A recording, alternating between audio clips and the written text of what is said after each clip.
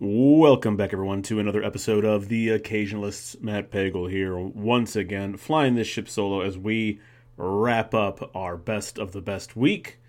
Happy Thanksgiving to everyone out there. Hopefully it was full of food and family and fun and football, probably, for everyone out there. As you can probably tell, there was no episode yesterday. It didn't seem like there was any point in putting on an episode on such a big holiday. No one's going to listen to it. No one's going to notice it.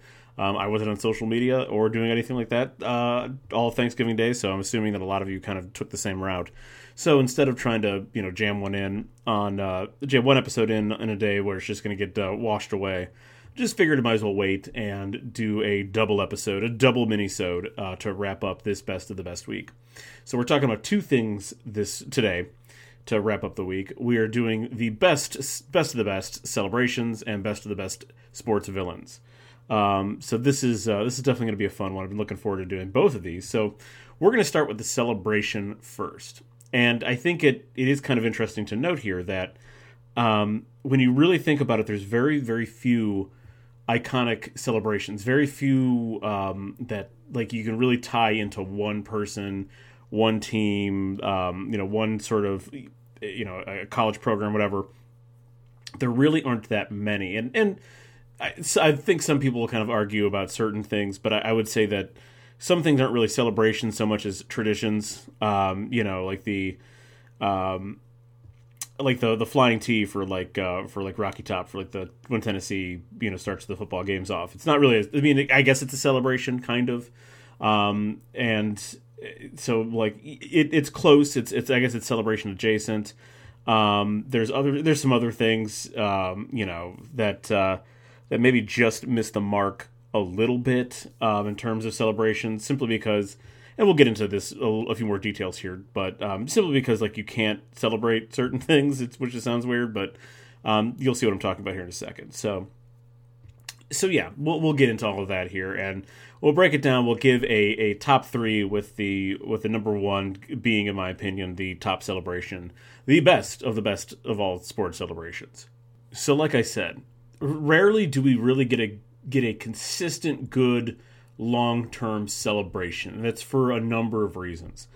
Most athletes don't play long enough to establish one celebration.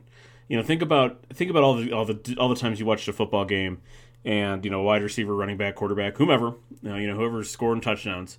How many times you saw a good celebration, but it only lasted, for like it was a blink of an eye, basically. So, and that happens a lot.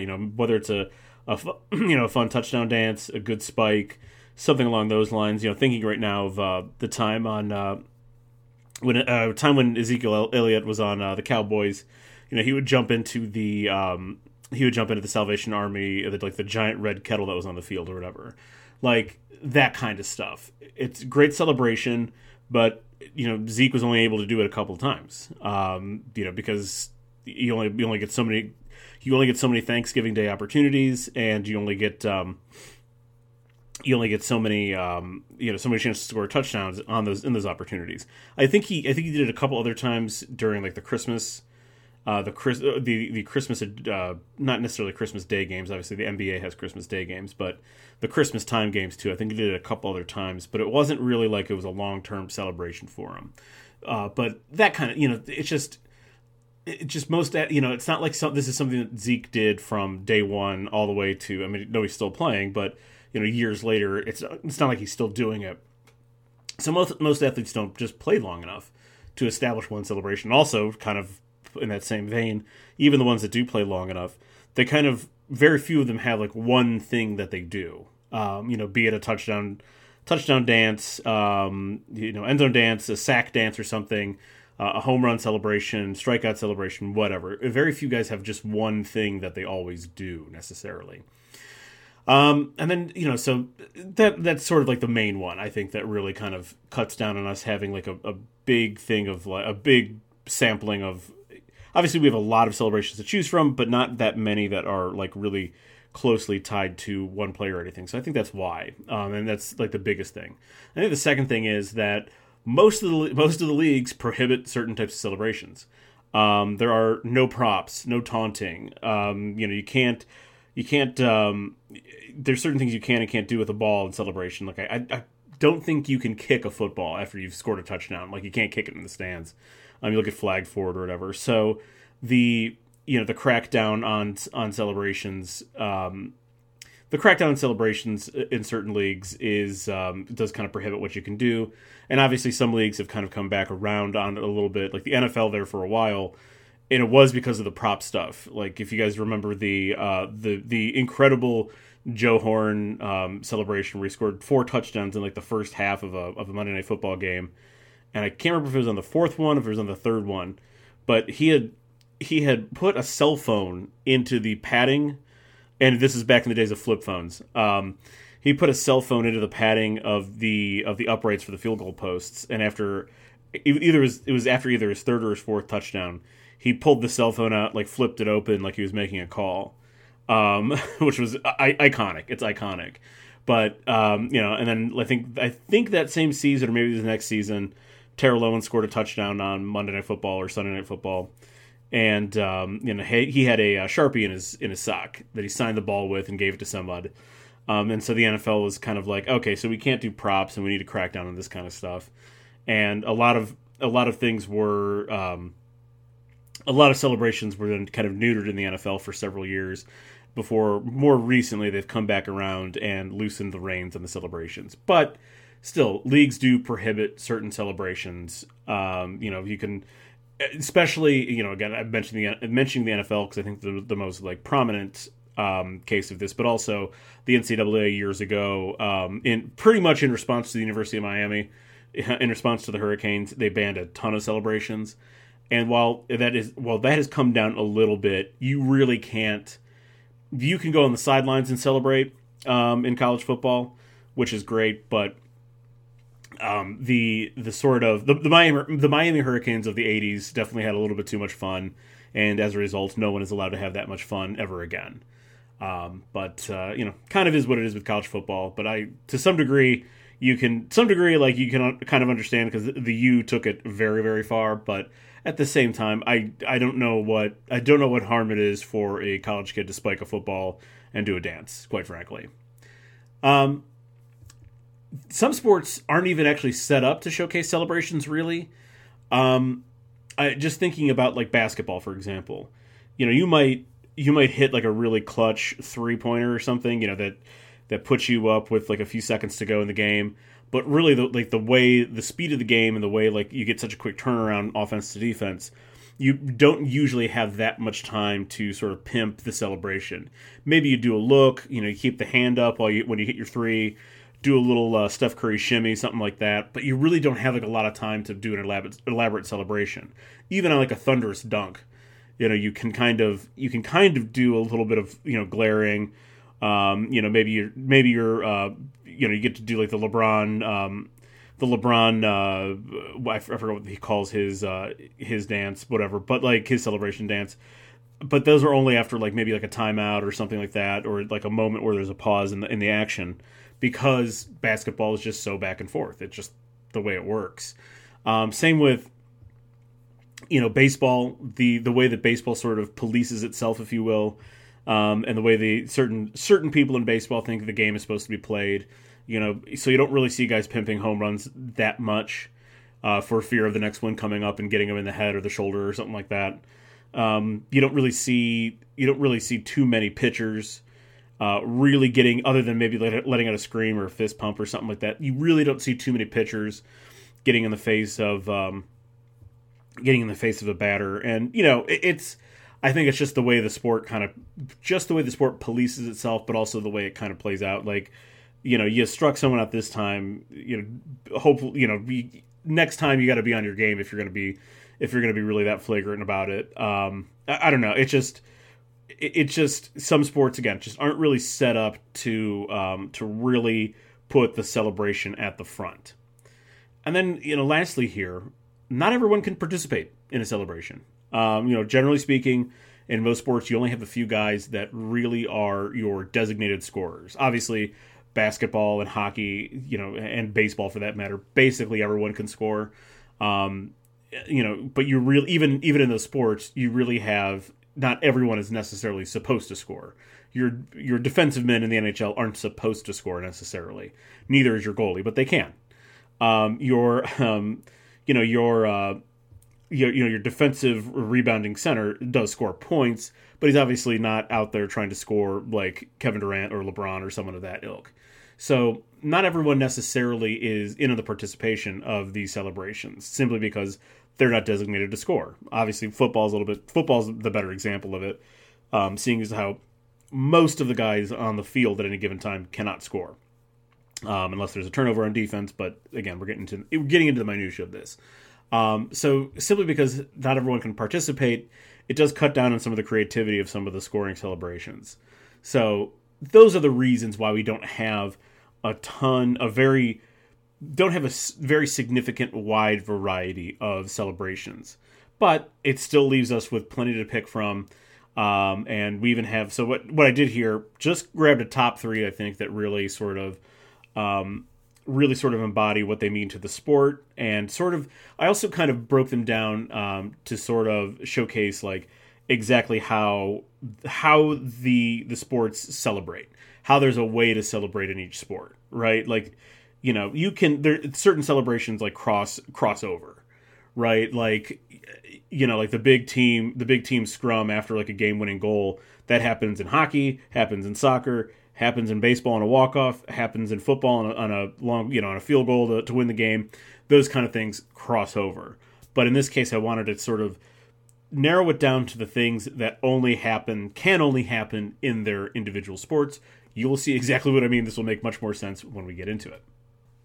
So let's start with number 3 in our top 3. And that is going to be, we're going to go back to the year 2015 in the MLB playoffs. The bat flip heard around the world. Jose Bautista's bat flip on his go-ahead 3-run home run. I believe it was against the Texas Rangers. I can't remember who the pitcher was. Sam Huff, maybe, or Sean Huff. I can't remember who it was. Doesn't really matter. Whole point is, Jose Bautista hit one of the biggest home runs, outside of Joe Carter's home run, of course, one of the biggest home runs in Blue Jays history, and he celebrated with one of the most emphatic bat flips you'll ever see.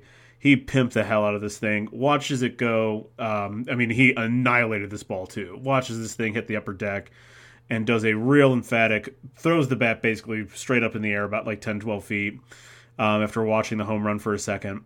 And it truly is one of the greatest, if not the greatest, bat flips in the history of Major League Baseball. But I think what is more important for this bat flip is that this felt like this kind of opened the door to more emphatic bat flip celebrations and home run celebrations in general. Be they bat flips, bat spikes. You definitely saw this pick up, an increase in frequency after 2015, after this home run. I'm not saying necessarily that it was like all of a sudden like the gateway opened or something, the floodgates opened or something like that. And I don't think there were any rule changes or anything specifically, or any kind of language or anything specifically in the MLB rule book. I think it was just sort of signaled that the attitudes of, again, baseball kind of polices itself, right? The pitchers and the hitters take care of a lot of stuff in between the lines. And I think this was sort of one of the signals that there are more modern players who were okay with this kind of stuff than there weren't anymore. 15 years ago, or I should say, so this was in 2015. So let's go 15 years prior to the bat flip. So let's just go back to the year 2000. Had Jose Bautista or someone else, I don't know, Albert Pujols had done that, or I don't know if Albert Pujols was a rookie then, or even in the league at that point. But Ken Griffey Jr. in 2000, had he done that kind of bat flip, and he definitely pimped his home runs for that era. But I think if Ken Griffey Jr. had done that kind of bat flip, even someone of his stature within the game would have gotten one, would have taken a pitch right in the hip or gotten one up behind his head for doing that. And fast forward 15 years later, 2015, and obviously onward to now, the bat flip is not only common but celebrated by Major League Baseball and all social media channels. If you follow them, individual teams or the league, you will see Major League Baseball definitely highlighting the bat flips and things like that and things of that nature every night. And I think not only was it the bat flips, this also helped kind of open the door to these in dugout celebrations, and it really hasn't spilled over to the field yet, which is probably for the better. I think I don't think you need to pimp a single home run for that long, but I think it is good. Think it is good to see the teams kind of celebrate it, and they've done that by celebrating in their dugouts with various things. Just to stick with the Blue Jays here, they hit a home run. They get like a kind of a Masters type of jacket or a Football Hall of Fame type of jacket, but instead of a green or a gold jacket, it's like a blue Homer jacket that they put on everyone after they hit a home run. The Oakland A's they get to pick up and handle Mjolnir, Thor's hammer, after they hit a home run, to signify their strength. And that hammer's been pretty safe these past couple of years, that's for sure. Haven't been a lot of home runs hit out there in Oakland, but they have that. The Angels have the Kabuto, the Kabuto hat. It's like the samurai helmet with like the horns and all the decorative stuff on it. So I really do think that you can trace all of this stuff in baseball back to the Bautista bat flip. At the end of the playoffs of 2015, and then moving forward, obviously from the next season, from 2016 onward, more bat flips, more celebrations. That's even led to more pitcher celebrations. I just think that that was sort of the first signal that attitudes on celebrations inside of baseball had changed pretty dramatically, and probably for good. I don't think we're ever going back to a time where if you hit a home run and you took an extra split second to jog around the bases, you were going to get earholed. I think that era of baseball is officially dead and gone, and we're into an era where, hey, you're allowed to be happy that you hit a 500-foot home run that won a game. So that's all for the better. So there you go. Number 3, the Bautista bat flip, and then thus ushering in the era of fun baseball. Our number 2, I am going classic here. Very, very classic. I'm going to football, and I'm going to go with the emphatic celebratory spike of a touchdown in football. I know this is kind of basic bitch, but hear me out on this one. I think that of all the celebrations in football, and there are some good ones. I love a good sack dance or sack celebration. Amongst my favorite were Jared Allen, the great Minnesota Viking, amongst other places, but I think mostly you'll probably remember him as a Minnesota Viking. After he got a sack, he would mimic roping a calf. It kind of looks like he's doing a Jack in the Box kind of deal, but he's actually mimicking roping a calf. This guy's a big time cowboy. I think when his number was retired or his name was put in the Vikings Ring of Honor, he like rode in on a horse. Like he is an old school cowboy kind of guy, and his sack celebration, that roping the calf, was an excellent one. I always loved going back more to my era growing up in the 80s and 90s. Neil Smith's home run celebration after he sacked someone.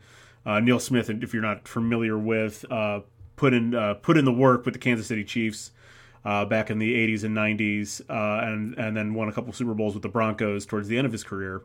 But he would roll up a sack, and then he would do a home run like a deep drive home run celebration. He'd even do like the kind of like he was watching the home run go. And I guess it was love this too. It was in honor of Neil Smith started his career in Kansas City, and it was in honor of another Kansas City icon, George Brett.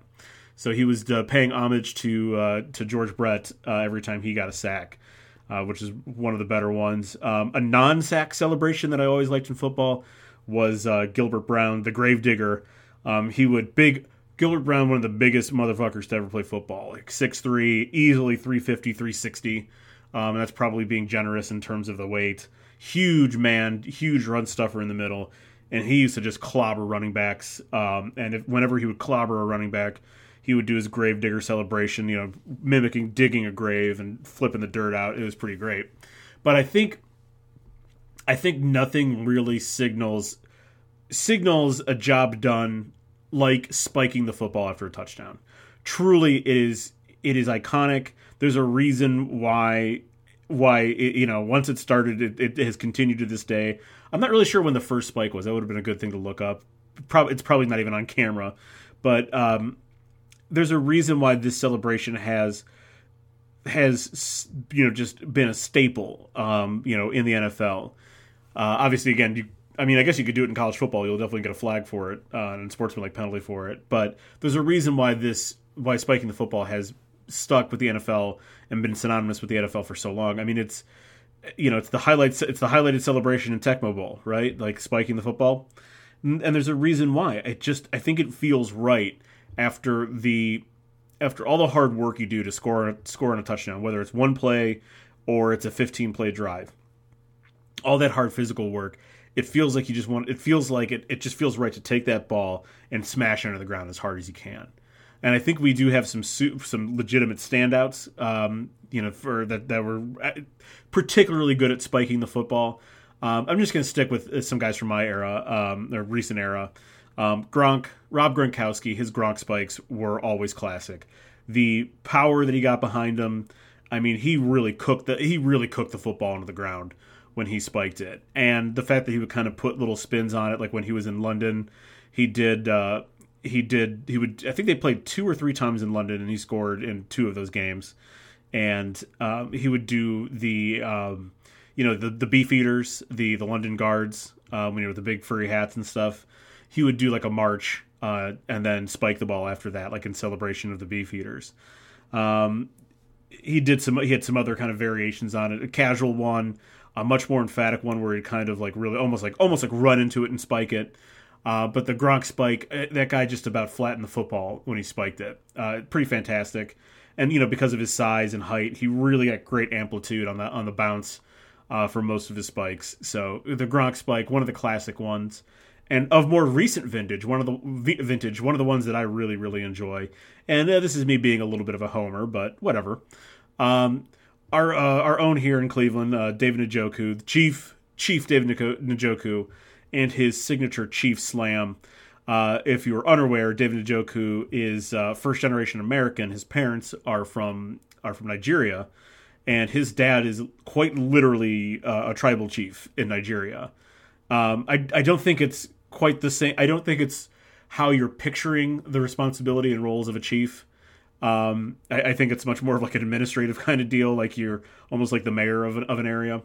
But nonetheless, Njoku's nickname has been Chief, and he does the Chief Slam. It's this almost like this celebratory dance, and then this high jump spike between the legs. It's pretty fantastic. And lately, he's mixed it with a pretty solid MMA celebration from I'm gonna butcher the name here, Israel Adesanya. They call him the Style Bender. And so Njoku has mixed the Chief Slam with the Style Bender's bow and arrow celebration, where the Style Bender unquivers 3 arrows and shoots him at his opponent that he just knocked out. We start with that, and then we end with the double leg high Chief Slam. It's a fantastic variation on the classic emphatic touchdown spike. So that's my number 2, the emphatic spike in football. Classic, but I think really it's the one time that we have found the perfect celebration for its sport. All right, so what is going to be the number 1 best all-time sports celebration? So we've already got baseball and football out of the way. I don't know, what do you think? You think it's soccer? You think it's hockey? You think it's boxing? You think it's some other combat sport? No, I am going to a sport that a lot of people, at least in this country, don't really have a deep understanding or appreciation for. And I think that if more people in America did, this would become a very, very popular sport at the youth level. And I think it would be a very good sport for young football players to learn, so they can learn how to tackle correctly. So I am going to rugby. Very, very specifically, I'm going to New Zealand rugby. I'm talking about the New Zealand national team. They call themselves the All Blacks. They're called the All Blacks because they wear all black, appropriately enough. Their uniforms are usually all black and silver, some kind of combination of all black, silver, and white. The All Blacks do... Well, the haka is a Maori dance. It's a battle dance, to set I'm not going to get too far into the cultural history of this necessarily, but basically the haka is sort of a way for warriors to set the challenge to other warriors. So if if back in the day when certain New Zealand tribes were were going to battle against other New Zealand tribes, they would set the challenge with a ritual haka, this very very demonstrative dance with a lot of chanting, clapping, stomping, some faces, basically, and each dance is very significant into itself, right? Like they're crafted by it's not like a national anthem or something like that they always do. Each haka is different. Each haka is different for and I'm going to bring this back to sports. We'll zoom into the modern haka. They're not going to war with each other like that now. But when the All Blacks, take on a team, in the Rugby World Cup or some kind of other international play, each haka is designed specifically for that situation to set the challenge and intimidate that specific rival. So each one has its own meaning. Each one has its own cadence.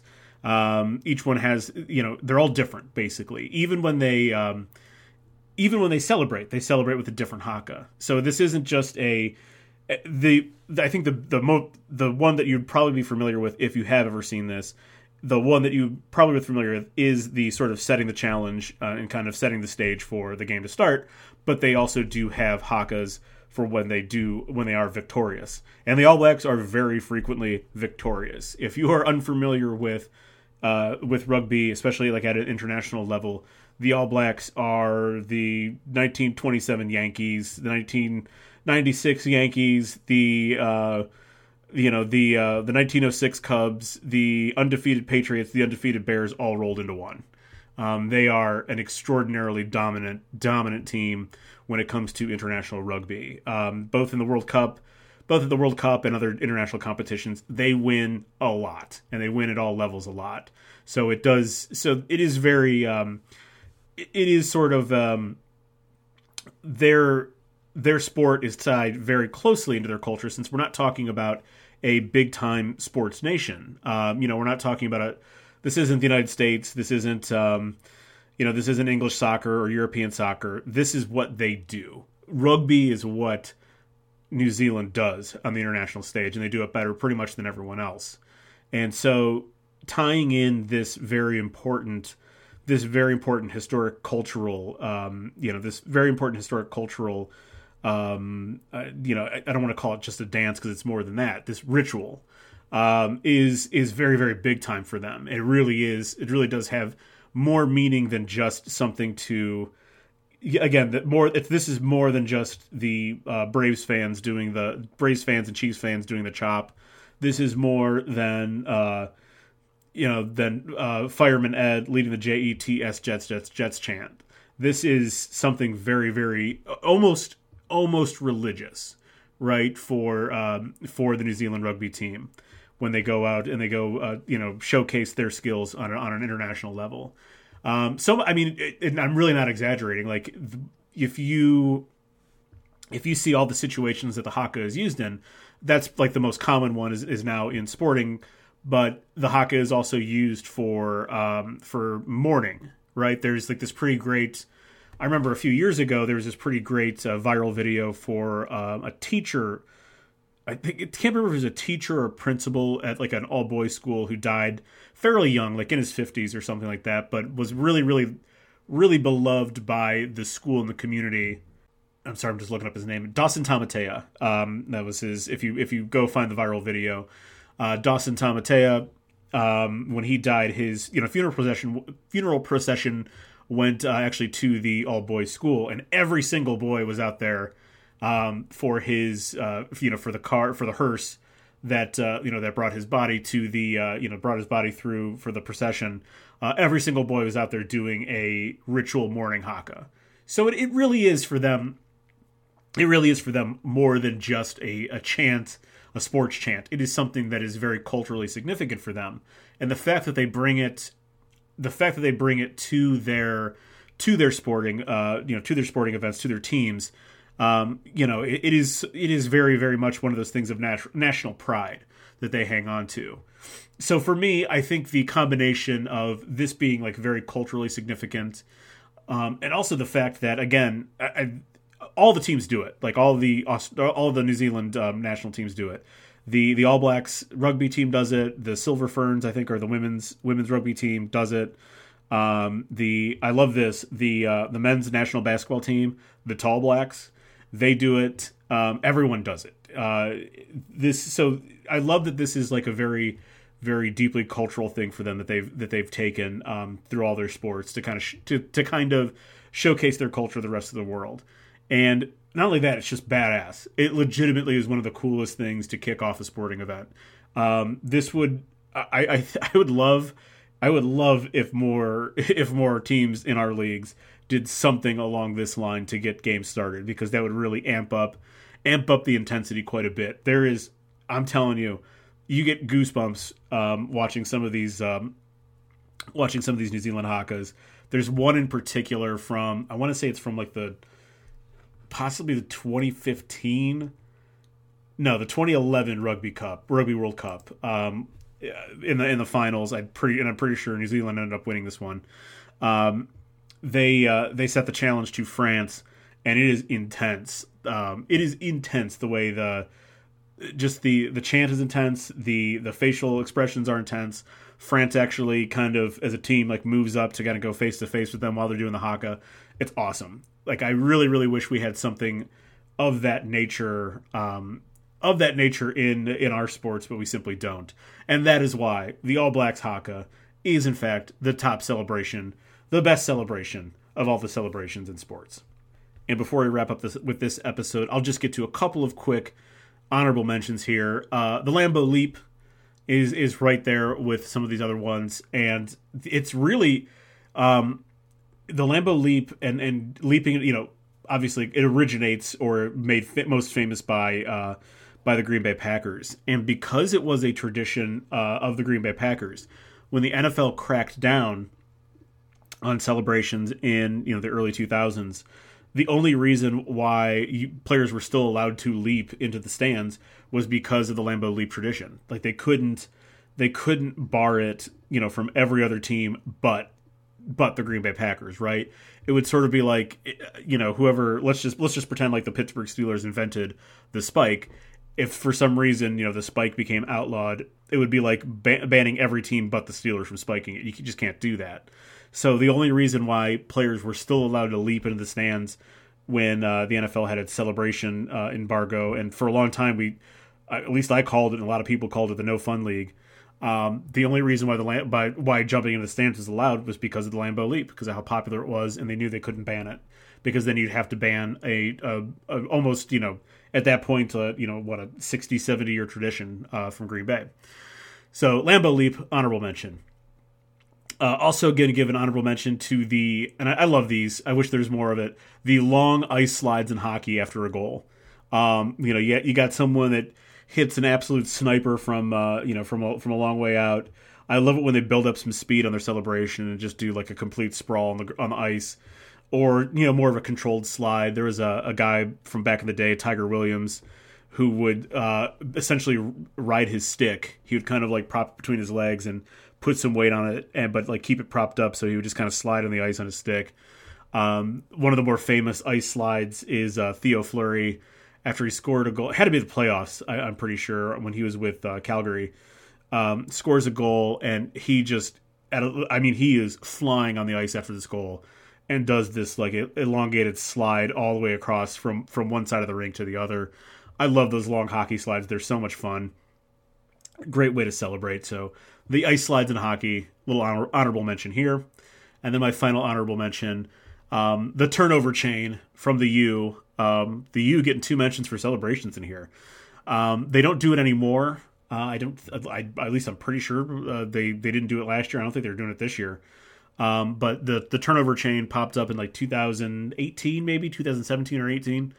After every time the Miami defense would force a turnover, they would get this very garish gold Cuban link chain with the U logo on it, and then it set off a million imitators. Some of them were pretty fun. all of them were ridiculous. There was like Tulane had like the gigantic, oversized Mardi Gras beads. There was like a cloak or something that Memphis would put on their players for getting a turnover. Someone got a ridiculous looking belt. I think my favorite and most ridiculous one, again, right here in my backyard, University of Akron. They had, so if you're unfamiliar with Akron, known as the rubber capital of the world, it's where Goodyear is headquartered. A lot of, once upon a time, pretty much every tire that was on every car in the country was made in Akron. Their old stadium the old stadium at the University of Akron was called the Rubber Bowl. So you know where I'm going with this one. When the University of Akron would get a turnover, I don't know if they still do this. This was from a couple years ago. University of Akron would get a turnover. You would get the turnover tire, and it is not a tire like a small tire on a chain. They would just take a tire and throw it over the head of the person who got the turnover. I am 1,000% not kidding. This was a real thing that the University of Akron did, or perhaps they still do. And honestly, I hope they never get rid of it. You might as well be absurd when you're in school like the University of Akron. No offense. Great school. Excellent school. Not exactly a great, even for a small school, a MAC school. Not exactly a great MAC school even. But that's it. That is the end of our celebration episode here. Once again, just to recap here, the top three in ascending order. So we got the Bautista bat flip that really kind of opened the floodgates for more celebrations and baseball kind of removing the stick from its ass. Number two, the emphatic classic spike in football that has stood the test of time. It's basic bitch stuff, but there's a reason why it's basic bitch, because it's fucking good. And then finally, the best of the best celebration in all the sports, the All Blacks haka. It gets all the points for being badass, intimidating, very fun way to kick off the game and end the game, and having some significant cultural relevance to the people and the players who are on the team and cheer on the New Zealand rugby team and all the New Zealand teams. But the All Blacks haka, the number one sports celebration. Do you agree or disagree with me? If you disagree with me, I think you're wrong completely, but maybe you can make some convincing arguments. I left something off this list, left something off the honorable mentions. I don't know. Let me know in the comments. But regardless, thanks for staying tuned for this episode. And now we're going to get right into it. And we're going to talk the best of the best in terms of sports villains.